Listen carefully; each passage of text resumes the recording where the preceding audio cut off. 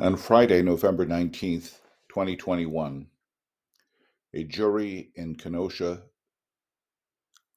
Circuit Court, made up of 7 women and 5 men, unanimously found the defendant in the case, Kyle Rittenhouse, not guilty of several charges. Rittenhouse was 17 on August 25th, 2020, when he left his home in Antioch, Illinois, and traveled to Kenosha, Wisconsin, where his father lived. It was a volatile time in the Midwestern city of just under 100,000 population. 2 days earlier, Jacob Blake, a 29-year-old black male armed with a knife, had been shot by Kenosha police 7 times, leaving him partially paralyzed. The police had responded to a domestic violence call, and the facts of that case have been previously addressed in another episode. Rittenhouse eventually was charged with homicide, attempted homicide, and reckless endangerment. He shot and killed Joseph Rosenbaum and Anthony Huber and wounded Gage Groscross.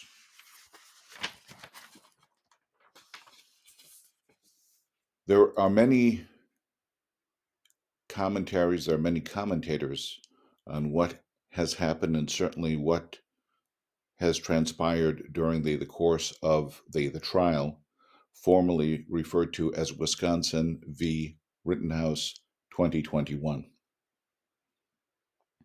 A number of things, frankly, went wrong on the part of the prosecution, which ultimately resulted in finding Rittenhouse not guilty.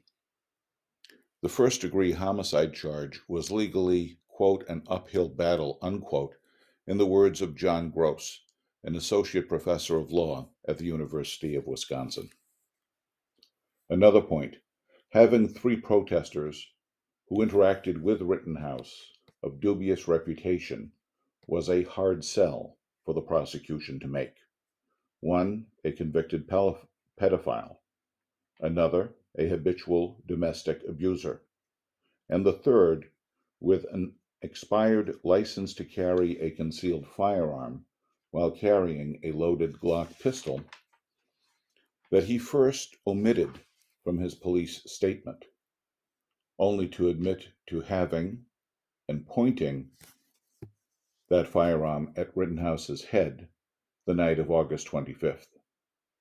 This information came out under cross-examination by the defense during the trial. The next point, having a defendant testify in their own defense is always a risk. In this case, it paid off.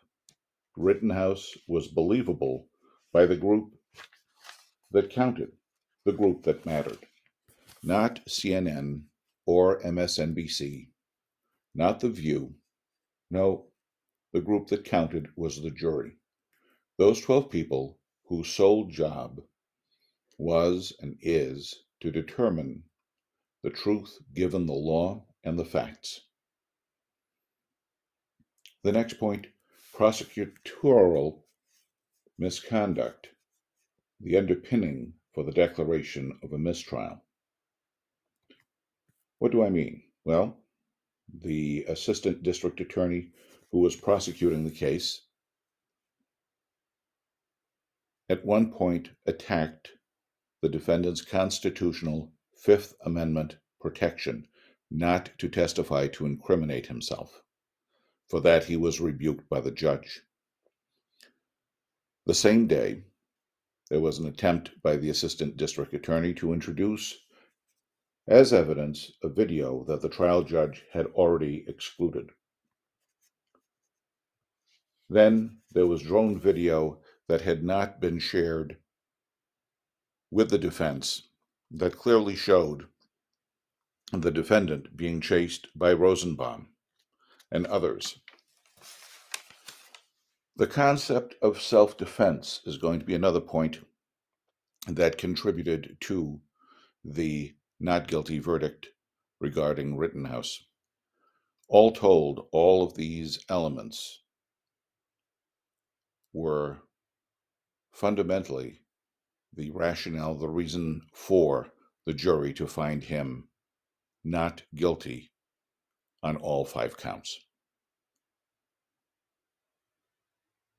The case of Wisconsin v. Rittenhouse is going to be addressed in further detail, and there are going to be other elements that I want to touch upon, including why the jury probably should have been sequestered, and also other issues regarding the court security during the course of the trial itself.